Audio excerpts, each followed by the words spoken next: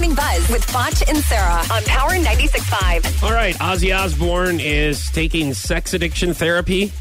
Oh. Sharon Osbourne talks about it, and it's kind of hard for her to talk about, but... Well, yeah, because he's not having it with her, you know? That's a very good point, Sarah. Starting his summer tour with Black Sabbath. After the tour, he goes into inpatient for 3 months. And he's working at it. It's hard because it affects the whole family. It's quite embarrassing to talk about. Somehow drugs and drink is more acceptable, I think. But when it's somebody that has a sex addiction, it's embarrassing.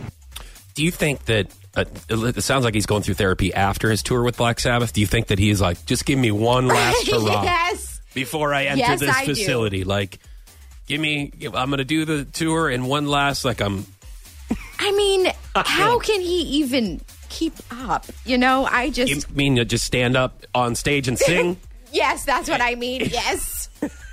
I don't know. Just stay awake for the whole set? Yes. I don't know. Let alone do anything else extracurricular. Those are also great questions. Okay, so Jessica Simpson says that she has no plans for a breast reduction. She says, my boobs just have their own life. They have a way of making themselves present. I thought I was going to get a breast reduction, but after having kids, I look at myself and I'm like, you know what? My boobs are actually really big, but I like how they are. So, I know, you always want what you can't have. I know women with really large breasts are like, my back hurts, sure. You know, they get in the way, they're obnoxious, you know, and then women like me who have nothing want bigger breasts. So, And you're kind of like, would you, if you're willing to ever have that operation, would you donate chunks of yours to give me? Exactly. I don't know how they would ship that. Yeah, on dry ice, I think. And they can deliver it right here to the radio station, and it would be a care package from Jessica Simpson to you. Yes, that would be great.